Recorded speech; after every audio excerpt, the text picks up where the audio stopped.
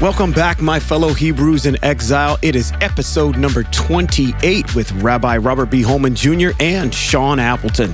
Hey, let me ask you a question. Why isn't it common knowledge for Hebrews to understand that they come from the continent of Africa? I mean, Scripture speaks about a group of people that went into Mitzrayim, which is Egypt, which is in the continent of Africa. And also Scripture speaks about how this same group of people were dispersed to the four corners of the world from Africa. So in this episode, we're going to try to unpack that so you can get a better understanding about who you really are. Hebrews in exile, you know what we do. Let's go.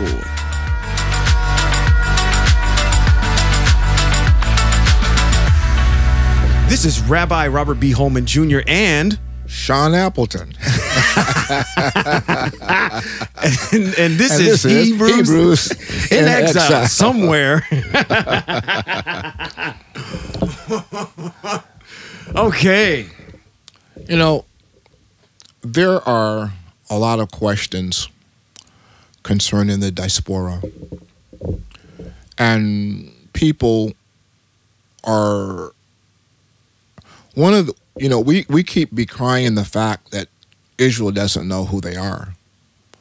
And the reason that they don't know who they are is germane to being cut off culturally, physically, spiritually, from everything that they were born into. Okay. And the exile out of the land of the continent of Africa and dispersed to the four corners of the world for this long period of time has created a disconnect. So now that we are in this aliyah, which is a return back to the land, many people of color, particularly, are going back to the continent of Africa. Yeah, they are. In various cities or whatever boroughs or whatever they call them, Ghana, Nigeria, Nairobi, Kenya, yeah. And but a question was posed to me: how do I know that I am Hebrew? And it's a good question, because many of the people of the Father's people who are Hebrew and Hebrew Israelites in the diaspora don't know that they're Hebrew. Okay. So how can I tell that I am? How do I know that I am? Right. Yeah. Let's unpack that one. Yeah. Let's deal with that. I pose that if you can trace your DNA back to the continent, then you are more than likely a Hebrew.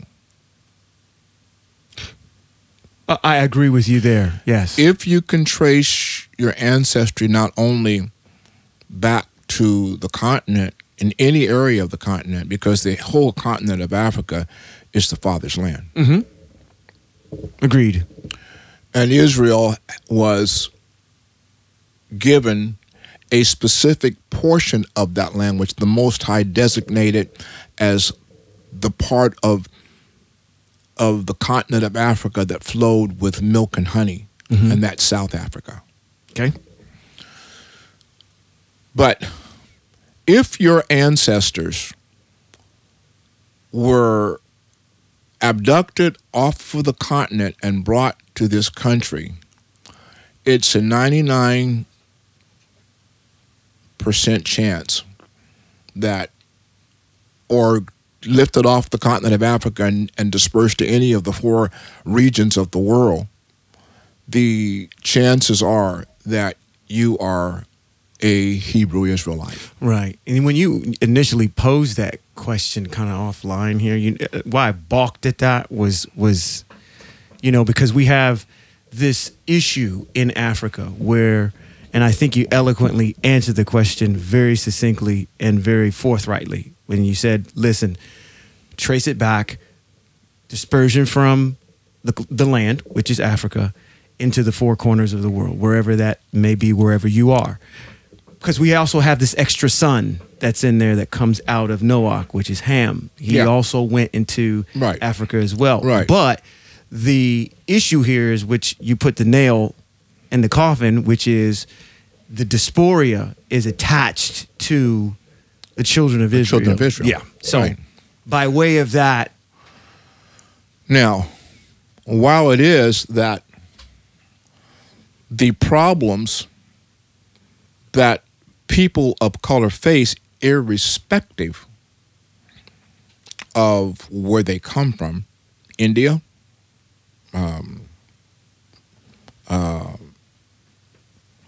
wherever, Yeah, well, no, go ahead. Wherever on this planet Earth, where Mexico, sure, where people of color exist, and which is to say that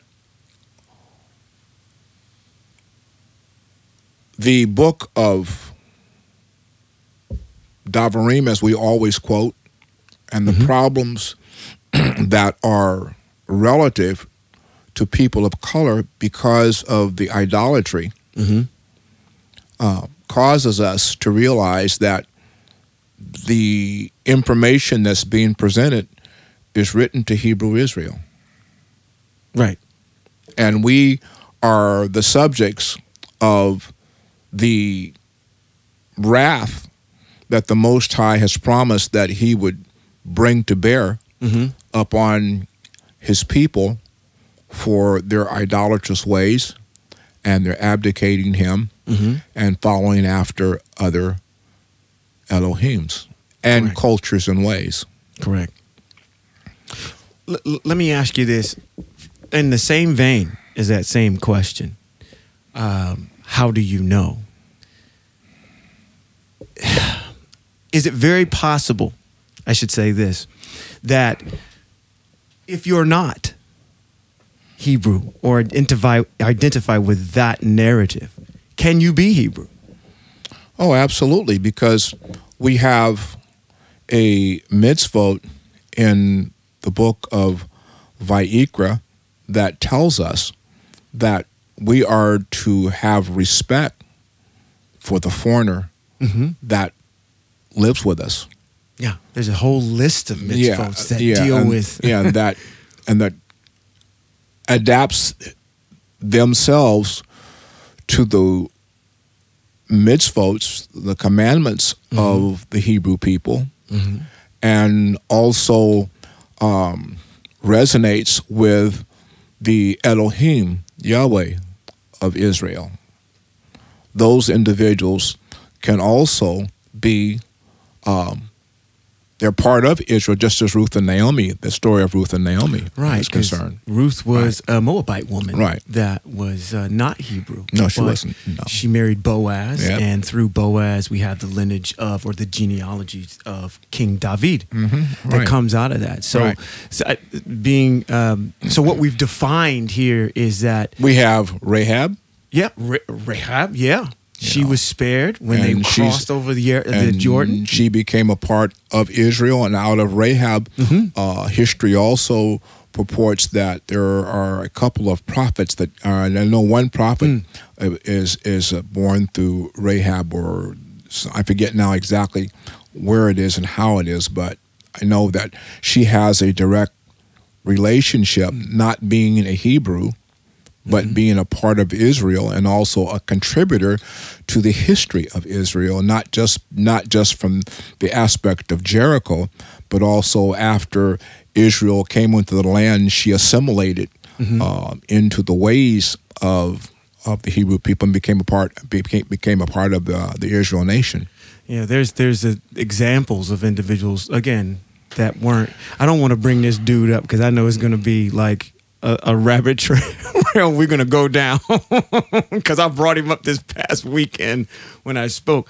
But there's clearly examples. So what we've kind of defined is this, which is there is a bloodline that runs through Shem that speaks to people of melanation that have been dispersed. Yeah. And those that have joined with that group of people to create the nation of Israel. Of Israel, yeah. So there's a bloodline, just like you have family, and that's a bloodline, and people that marry into that bloodline have the same rights as everybody that's a part of the family, but, you know, the only thing that they don't share is just that blood component. But you know, and so getting back to the problem that we're confronted with, which is the question, and which is also not only the question, the identity, but also not the identity, but for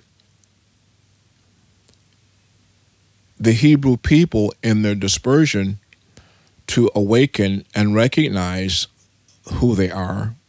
And if you're really that concerned, then begin to start searching your ancestry. yeah, good place to start. Because if you start searching your ancestry, you'll find out that you've got some Eurocentric blood in you by virtue of the fact that we've cohabited with the nations, but your DNA probably from your father or from your mother will more than likely give you a larger percentage of your DNA coming out of the continent of Africa. For example, I'm 75% Nigerian. Yeah, I was going to say, were you going to share that? Yeah, I'm 75% Nigerian. I'm 2% European because I have a European name. I have a German name, Holman. Holman, yeah. You know. Yeah, so yeah, that's... But also I have of the 100% of my DNA sampling, 75% Nigerian, 2% European. I also have a percentage from the from the continent of Africa, from the west side, which is Kenya. Really? Yeah. Oh. Yeah. Which is over there, by the way, which we visited. Well, yeah, we've been there. I've been there twice. Yeah, that very close to the Rift Valley, which is. I think you had commented before that that's the establishment of creation of man. So there. I would say to anyone who is querying, how do I know I'm a Hebrew?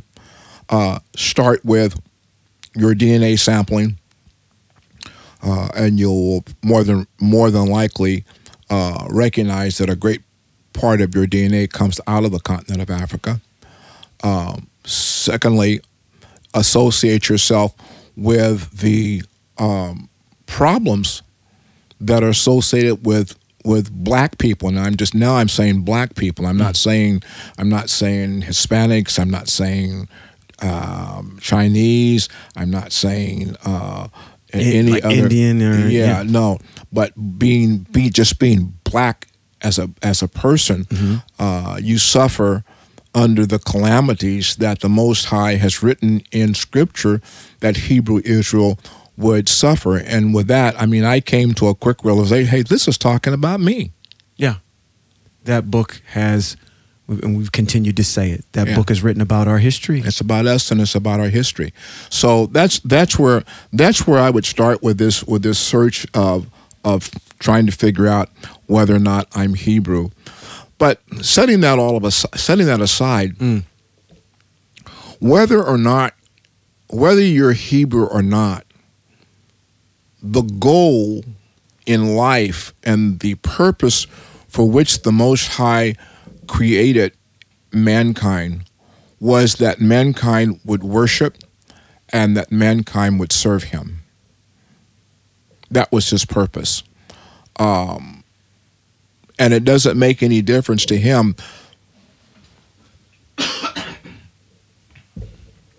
what ethnicity you are. Right. The ethnicity is not the issue. The issue is that you and I are on track with the parameters to gain eternal life. Right. And to find our way in the end of days back to the conditions that resided in the garden before the fall, because that's the eighth day promises that the Most High has made to Israel, to His people. Now, have we in this series? And I got an old mind. Have we unpacked the issue of eternal life and the great beyond and the Hashemayim and am I going to heaven and do Hebrews go to heaven? That whole entire diatribe. No, we haven't gone there yet. But here's the point. Here is a point that has to be made, and the point that has to be made. It doesn't matter who you are as a human being. If your goal and your insight is to gain eternal life, then the only way that's going to happen is by coming and joining with Israel, Hebrew Israel, because Hebrew Israel is the only nation that has been promised eternity. Right. And you have a chance. Yeah. You got. And and the Most High has given us 7 stages of life and time to prepare ourselves. Actually, He's given us 8 stages to prepare ourselves to be a part of that. And we happen to be in the 6th stage, which is the stage of grace. And grace has been purported to the Hebrew nation because they are out of the land, and the Father, because they're out of the land, He doesn't annul or do away with the mitzvot. He just recognizes that in the exile, Hebrew Israel was not going to be able to perform many of the commandments that He had given us. There's no temple, there's no king, there's no land, there's no Kohanim in this exile, and many of the things that purport within the commandments require, adherence to and or death for not doing it. Right, that's correct. So He recognized that in this exile that there was going to be a need for grace and mercy.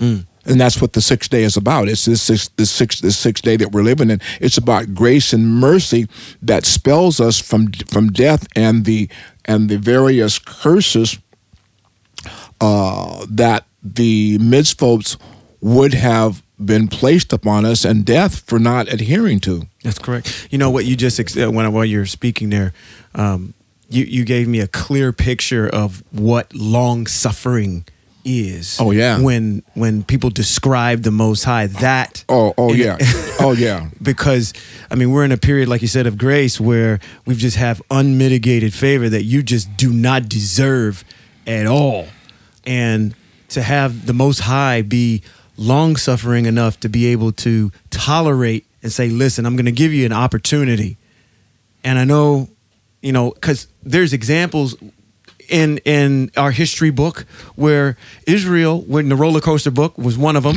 when we get to Shoftim and the judges, and Israel falls out, they get back on, and they fall out again, they get back on. So this issue of the Most High just really being long suffering is just so apparent. And it also brings to mind the issue of just how awesome the Most High is, because I look at every other religion and their deity, and the Most High has something that no other one has, which is the ability, which is phenomenal, to deliver a people. There is no other narrative from any other religion that says that their God has delivered an entire group of people. It's maybe like saving 1 or 2 people, but or individuals, but a group, a nation, a country. A nation of people of 603,000 men, not including Levi, not including women and children, which when they left Mitzrayim was probably in the numbers of probably around 8 million people. And it's a stat that no one else has. And that is a miracle in itself, because when you look at the state of reality now and I'm just going to talk about us, because we're melanated people, we're African Americans, and we look at how hard it is for us to do anything, to get our act together, to come together as a people and move as a unit. It's difficult without a leader. Yeah. And that's only predicated on the fact that it hasn't got so bad enough to where we've cried out to the Most High, and the Most High has sent, a.k.a. a Messiah, in order to lead us back. But, I mean, to your point, I mean, it's that whole dispensation of time that we're in, that 6th day, is just the definition of long-suffering. Yeah, and see, the issue is, like I said, if the goal is to have eternal life, then the only way to eternal life is through the mitzvahs and the mitzvot and the commandments that the Most High has given us, because he says, these that I've given to you, they shall be life to you. Right. When we read the narrative, he says, they shall be life to you. And the life is the continuation of life that brings us from a stage of being wickedness and totally being cut off, meaning that in the mind of the Most High, you don't exist, and you can get to a point of eternally non-existence. It's like wiping an app off your desktop, and it goes poof, and that program no longer exists because you just poofed it out. That's what the Most High is talking about, as opposed to living a life that is righteous according to what the Most High defines, and bringing you into a time frame where that attitude can be expanded, right, and further enriched, that allows a person to be able to be prepared to enter into an 8th day. And the majority of most people don't know that the Father has an 8th day. Yeah, and that's rarely talked about. Yeah, and that 8th day is the day of eternal life, living in the land with the Most High. Never ever to have to be subjected to anything that we're being subjected to now. I mean, it takes us back to the day when Israel lived in the land with bliss and with glory and with all the royalty and everything that she ever had. The 8th day will be that glorious and more. Yeah. And see, that's the goal, and the goal is land and not heaven. There's no narrative. There's no narrative in Scripture that ever. And when I talk about Scripture now, you got to understand. I'm talking about Bereshit or Genesis I'm talking about the Old Testament. There you go. Let me just put it. I'm talking about the Old Testament. You're gonna whip out the Tanakh and all that. They're gonna be like, huh? I'm talking about the Old Testament. The Old Testament is the foundational document that explains the past, the present, and the future. And it's a sad point that narrative has been corrupted by Eurocentrics, such as the Greeks and the Romans. But then you have to understand that what the Father has proposed for Israel would be corrupted by people who hate him and his people. Makes sense. Yeah. So, I mean, if the Greeks and the Romans hate God and Israel, well, it only stands to reason that they would do something to corrupt, to bring a breach or a disconnect, so that his people would be confused about who's who. And that's where they are today. They're confused about who's who. Yeah. You get introduced to that confusion very, very early on. I mean, because the two mindsets are not separated. It's not explained that way. So you don't have an opportunity to really deduce what's going on here. You have this Hellenistic Greek god, demigod thing going on over here versus the history of the Hebrew people, which I'm going to make. When you said something about being in the land, the children of Israel, anytime that the Most High was with them, they experienced that bliss, and we'll experience that again. Oh, absolutely. But what I thought about was, like our, UK's government, United States government. It's like we live in a society and we think that, we tout that the United States is one of the greatest countries on the face of the planet that's $1 trillion in debt. The Most High, when they lived with the Most High, there wasn't such a thing as being in debt. The Most High, they had to tell those people to stop bringing money. Right. Because they were so liquid. Right. So it's a whole nother... It's going to be interesting to experience it because it's not going to be a democracy. No. It won't be something where we, the people, say we want to change it. It's not going to be that way at all. So what we've gotten kind of used to in westernized culture won't be in place. No. To be in a part of a society and a culture that's liquid. Yes. And then we have an opportunity to at least teach others so they can join into that 8-day experience. Yeah, so I mean, teachers. To incorporate this narrative into how do I know I'm Hebrew? Well, the expectation of the Hebrew nation and the Hebrew people who know who they are, this is the expectation that we live for. This is the reason why we follow the Torah and we follow the commandments of the Most High, because there is going to be 2 more days. Mm-hmm. There's going to be 2 more days. There's going to be the Messianic era, and there's going to be the final day, which is the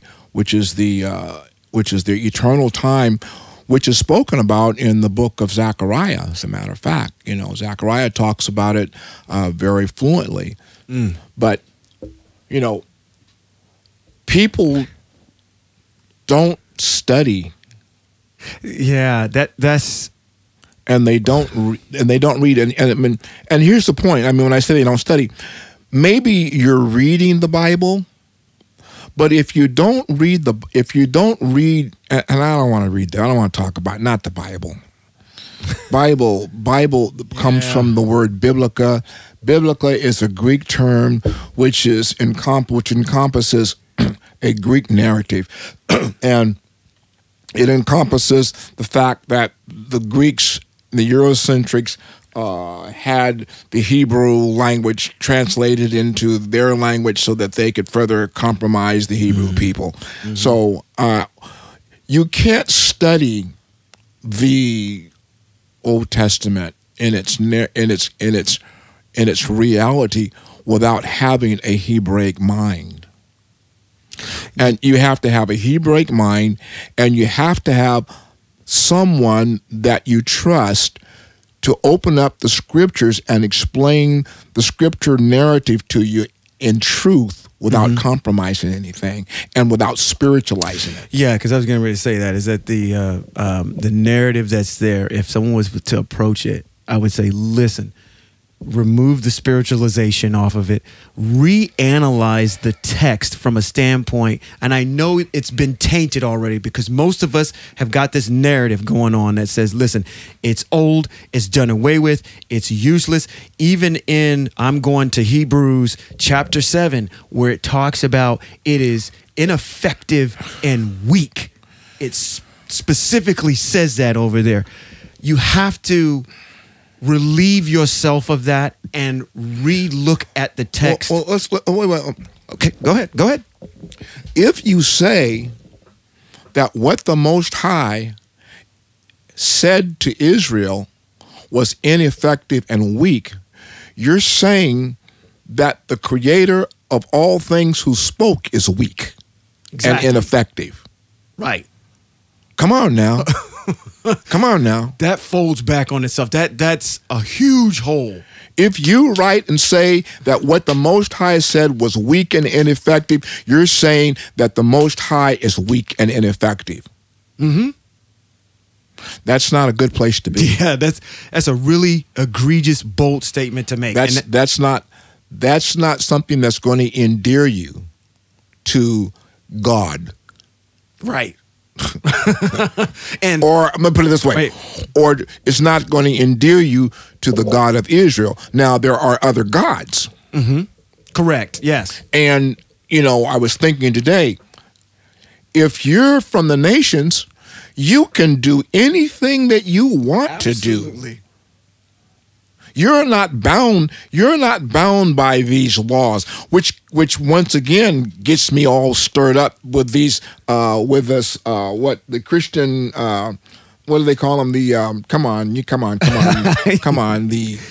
That's what the. Come on, describe it to me. Come on, I'm losing it. Christian, what? These Beatitudes. No.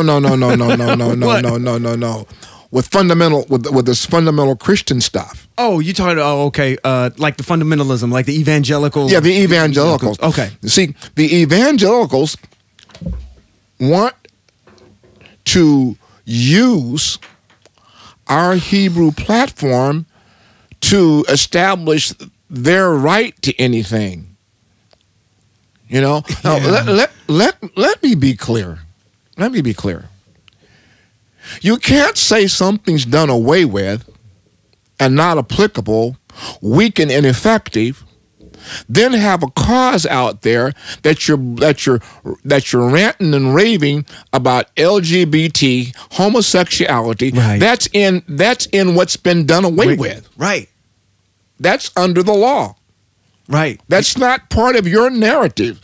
Right. You can't scream about homosexual issues. You can't scream about polygamy and all of these things. Those are in the Hebrew narrative. It's a slap in the face. It really is, because you're establishing your fundamentals off of what's in the Hebrew text, and then it's worthless. And then you turn around and say it's worthless and ineffective. Well, if it's ineffective, let it be ineffective to you. Right. Because it wasn't written to you. Mm-hmm. It was written to the nation of Hebrew Israel.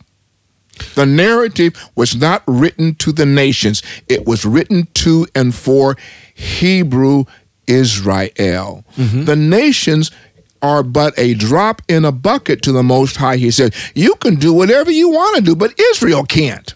Right. I said Hebrew Israel can't. Right. I mean, let me be clear. Right. So that narrative in Hebrews in the New Testament, it clearly establishes we are something separate and different. We don't do any of this, but we get, it is funny because if you go back up, Bereshit 14 or Genesis 14 is quoted, Psalms 110 is quoted, and that whole entire dissertation that's there, you establish yourself off of it. So just please stop using our narrative to establish yours. Go get something else. Go get your own. I mean, go get your own. Listen, I'm not being a hater. But Abraham, Yitzchak, Yaakov, Moshe, the prophets are not your emissaries. Correct. They are the sages, and they are the fathers of, once again, Hebrew, ethnically Hebrew Israel. Right. And that's where it is. Right. And you can do, I don't care what you do. You can go unroll the Hebrew scroll, and what I'm saying is going to validate what I just said. Absolutely. Unequivocally, totally right. I'm not mad at the Ashkenazi Jews. I applaud them. Mm-hmm. The Most High used them to preserve something that Hebrew Israel couldn't preserve in exile. I'm not left without a witness. And you got to realize that he will use whoever he wants to use to serve his divine purpose for his people. Yeah. But the Ashkenazi Jews are not ethnically Hebrew Israelites. Right.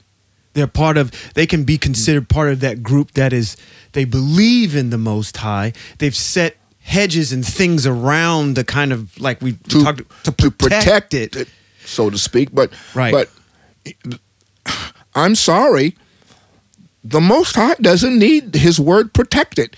He said it. He put it in place. You violate it, you suffer the consequences. Absolutely. Simple as that. Absolutely. It's so simple. When I looked at, when you mentioned the mitzvot earlier, when I was doing, always continuing to do study on the mitzvot because they're just ever so apparent. I see them all the time as I'm going throughout my day. But it's a way of really establishing specificity, and there's nothing in those mitzvot because I want to eradicate this idea that they're a yoke. And you can't use them. They're very much a tool. And because they're so specific on how we're supposed to function, it just gives me pause to say, wow, the Most High really, really wants his people to act in a certain way. Mitzvot on cleanliness, everything that we had questions about are answered in the Hebrew text. Hey, you know what's interesting? Is that when you look at civilization in the world, the Father's mitzvot are in play all over the place. They are. They're written into law, government, everywhere. I mean, how do you feel, young man, about cohabiting with your mother?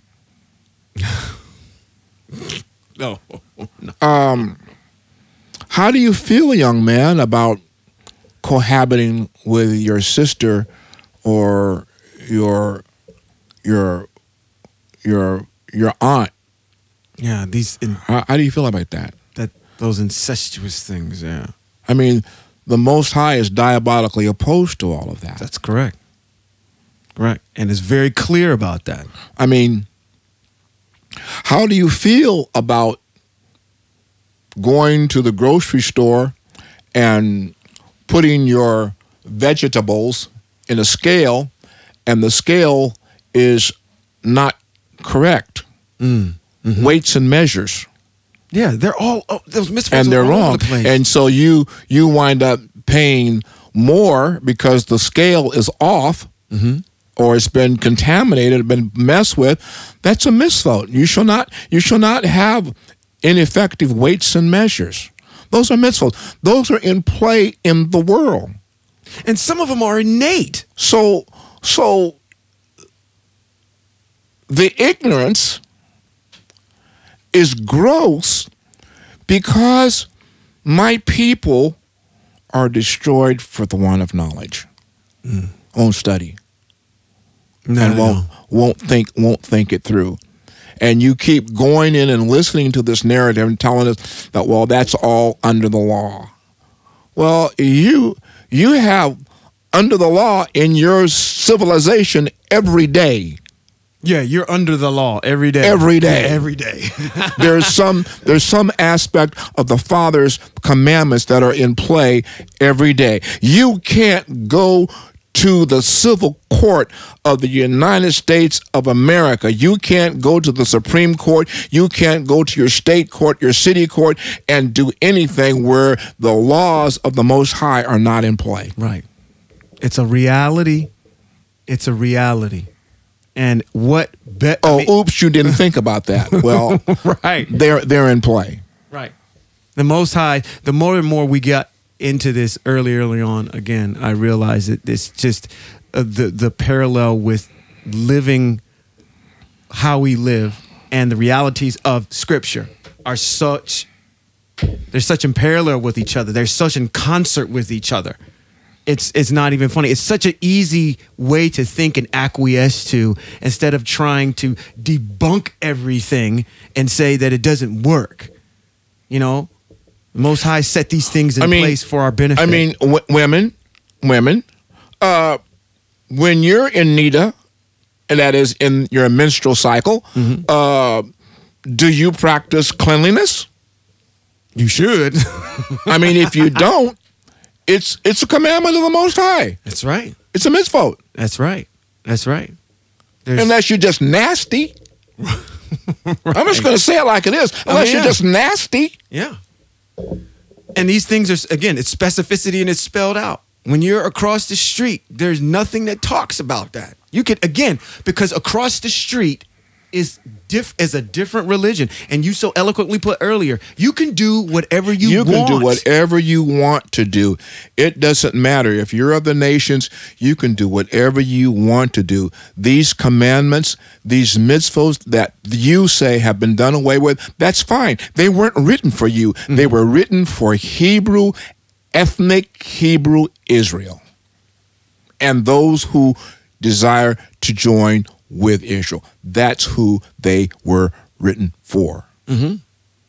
So it's really all encompassing for a person to kind of, again, I think probably the biggest thing is to really just to strip all that extra minutia of stuff that we've got coming out of slavery, all that off of text, and just read it in its organic state. Yeah. If you have questions, there's outlets like us. I think we made the plea last time we did a podcast to send us your questions. Yeah, and I forgot to do that when we opened tonight because you jumped in. I threw you off at the beginning. Yeah, but I mean, anywhere that you're listening to this podcast, if you have questions about Hebrew Israel from its scriptorial Tanakh aspect, send us an email at ftf@firsttab.org. Write to us your questions. Go to our website at www.firsttab.org, and you can click on there, and there's a place where you can send us your questions, and we'll be more than glad to answer, because our goal is to serve the purpose of the Most High, which is to send out the clarion call for the awakening of Israel, and to help the nation of Israel in her diaspora and her exile, wherever she is, to come to an awakening, to recognize who she is if she doesn't know. We're here to help you understand that, which is the reason why we open tonight with the question, how do I know I'm a Hebrew? Well, start with your DNA search and think it through, read the scriptures, and recognize that the plight that faces people of color is written in, we say it all the time, Devarim chapter 28, 15-68. But that's not the only place. Oh, yeah. There are other places within Torah. That's just one of the strongest places. Mm-hmm. But Lamentations decries the history of the Hebrew people. Vayikra, Leviticus chapter 26, decries the plight of Hebrew Israel in this diaspora. So anyhow, that's what I wanted to share with you tonight. This has been Rabbi Robert B. Holman Jr. and Rabbi Robert B. Holman Jr. Oh, I'm Sean Appleton. I thought I was introducing myself as Robert B. Holman Jr., but I'm not. Okay. But this is Sean Appleton, and we've been Hebrews in exile. Shalom.